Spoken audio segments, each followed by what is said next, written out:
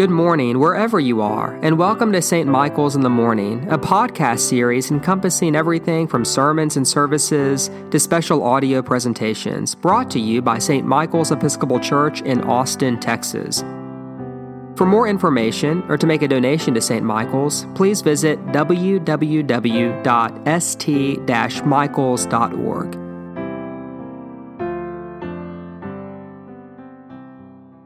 In the name of one God, Father, Son, and Holy Spirit, Amen.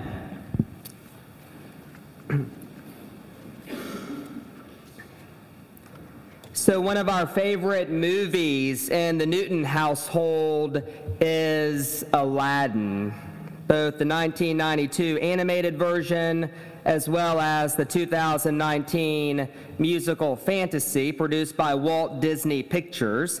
For those in need of a refresher, it is about Aladdin, a street urchin who falls in love with Princess Jasmine, befriends a wish-granting genie, and then battles the wicked Jafar. But the plot thickens when Jafar gets a hold of the magical lamp and becomes the genie's new master. And because Jafar is greedy for power, he uses his first wish to become the Sultan. But this fails to fully satisfy his hunger for power. And so Jafar then wishes to become the world's most powerful sorcerer. And that's working well for a bit until Aladdin taunts Jafar with an observation, which is that he is in fact not the most powerful being on earth. After all, it was the genie who gave him power, and the genie could take it all away. Well, Jafar takes the bait, using his very last wish to become an all-powerful genie, only to discover far too late that genies are not free beings, and that he would live out his days trapped in a magical lamp of his own. And thus, in his greed for more and more and more, Jafar imprisons himself in a very small space. Now, in today's gospel, Jesus tells a story about Lazarus and a rich man to a group of people imprisoned in a small spiritual space.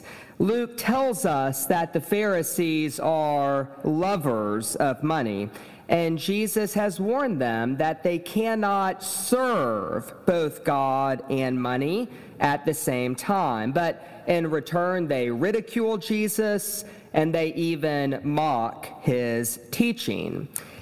You see, in Jesus' day, money was viewed as a sign of God's favor. People got rich when God was pleased with them, and poverty was viewed as punishment. And so whenever the Pharisees encountered someone like Lazarus, starving for food, covered in sores, freezing and alone, they assumed that God's justice was working itself out. And Jesus' intent in telling this story is to wake the Pharisees up, as if to say, this worldview you hold has confined you to a very small spiritual space, a space where you no longer see what God sees, and feel what God feels, and love what God loves. And because Jesus' criticism of the Pharisees can feel so harsh, it does behoove us to ask, what went wrong? I mean, right? How is it that the Pharisees came to love money more than God? Or for that matter, how does anyone come to love money more than God? And I think the answer is simple. The Pharisees forgot their story. Because remember, God chose Israel because they were the smallest, the poorest, and the weakest of all the people. God chose Israel because they were slaves. God chose Israel because they longed to satisfy their hunger with the food that fell from Pharaoh's table, who feasted sumptuously every day while they starved to death. And whenever they arrived in the land of Canaan, God's instructions were clear. I chose you because you were poor, and so you must love the poor. I chose you because you were needy, so you must love the needy. Do not be hard-hearted or tight-fisted, but open your hand. You are the beneficiary of my generosity, and thus your privilege as my people is to extend that generosity to the ends of the earth. Friends, that is the story behind Israel's call, but the Pharisees in today's gospel are not in touch with that story. Now, please understand, my intent is not to pick on the Pharisees, and my intent is certainly not to pick on us. No, my intent is only to name the dynamics that are at play in every human heart. Because the Pharisees are not alone in being lovers of money. In fact, I know I've said this before, but whenever I was 8 years old, I remember just how proud I was when I finally saved my first $100. And the first thing I purchased was a $30 safe to make sure no one could touch my $70 fortune. Friends, we live in a world that teaches us to place our ultimate trust in things with no power to save us.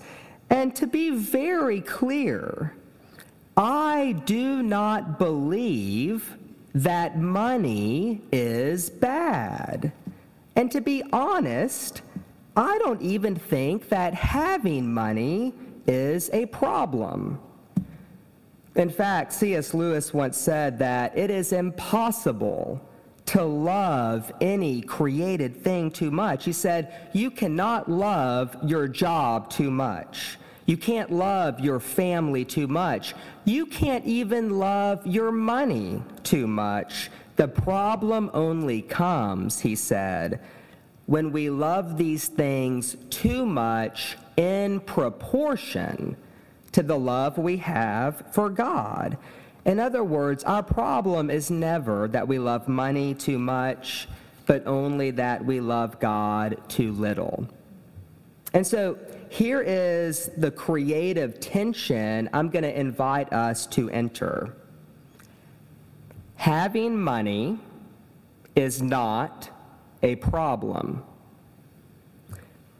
But to place our ultimate trust in that money most certainly is a problem. Because at the end of the day, to trust in money or any created thing as the ultimate source of our security is to trade in unreality. Because in reality, all that we are and all that we have, every cent, every relationship, every breath, is a gift from an extravagantly generous God, a God who emptied himself and took the form of a servant and died on a cross for the sins of the world. As Paul puts it in 2 Corinthians, for you know the generous act of our Lord Jesus Christ, that though he was rich, yet for our sakes he became poor, so that by his poverty you might become rich. And friends, that is the story that we can't afford to lose touch with, as together we take this journey to become a more extravagantly generous people. Because here's the deal, there is not one person here today in this church right now or watching who can identify with Lazarus. And I thank God for that. There are many Lazaruses in this world, and God cares deeply about every single one of them, but in truth, that is not us. But on the other hand, regardless of our net worth, we are also not the rich man. All of us stand in the place of the 5 brothers, in that each one of us will write our own ending to this parable in and through how we live our life and how we steward the gifts that God has given us. And doing that with faith and excitement and love is what this journey to generosity is about. It's about picking up the pen and through the power of the Holy Spirit, narrating the story of our faith with intentionality and courage and with clarity of values, so that regardless of what we have, we're very clear on the master we serve and don't confine ourselves to a very small spiritual space.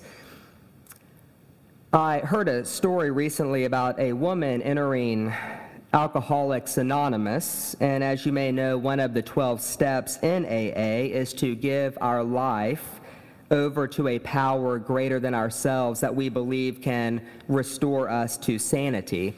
Well, this particular woman wasn't very religious, and she had a very hard time with the whole idea of turning her life over to a God that she did not believe in. And so to help her with this step, her sponsor gave her a sheet of paper and a few colored pencils and said, all right, whenever you think of the phrase higher power, I want you to be spontaneous and draw whatever comes to mind. And so this woman did, and she soon found that her hands instinctively drew a bottle. It then hit this woman like a brick. Alcohol was her higher power. And in that moment, she broke down and she wept, and as she sobbed, she said, I now realize that I've given my life to something too small. And so in closing, here's what I'd like to say. Money is wonderful. So is comfort. And so is success. And so is a good reputation. And so is security. And so is power. And so are all the other things that God has given us to steward and that we as human beings tend to prize.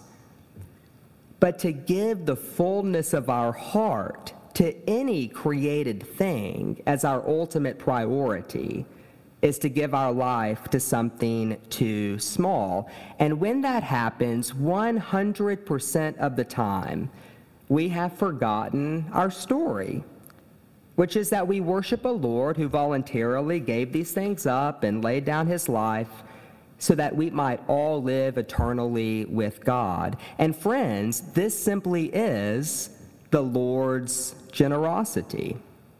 And so as you think about the financial commitment you'll make to St. Michael's in the coming year, don't ask the question, is the gift that I make large or small? I'm not sure that's a question to ask, but instead, approaching this as a spiritual exercise, ask the question, does my pledge to this church make me larger? Or does it make me smaller? Does it confine me to a small spiritual space, or does it stretch me and compel me to go out on faith and to experience our belief that freedom is found in serving the living God? There is a great line in Aladdin when the genie says, to be free. Such a thing would be greater than all the magic and all the treasures in this world. And so today, I'll just leave us with the genie's words. Freedom is in fact greater than all the treasure and all the magic and all the power in the whole world. And the only thing I'll add is that for the Christian, freedom is always the byproduct of giving our full heart to something large. Amen.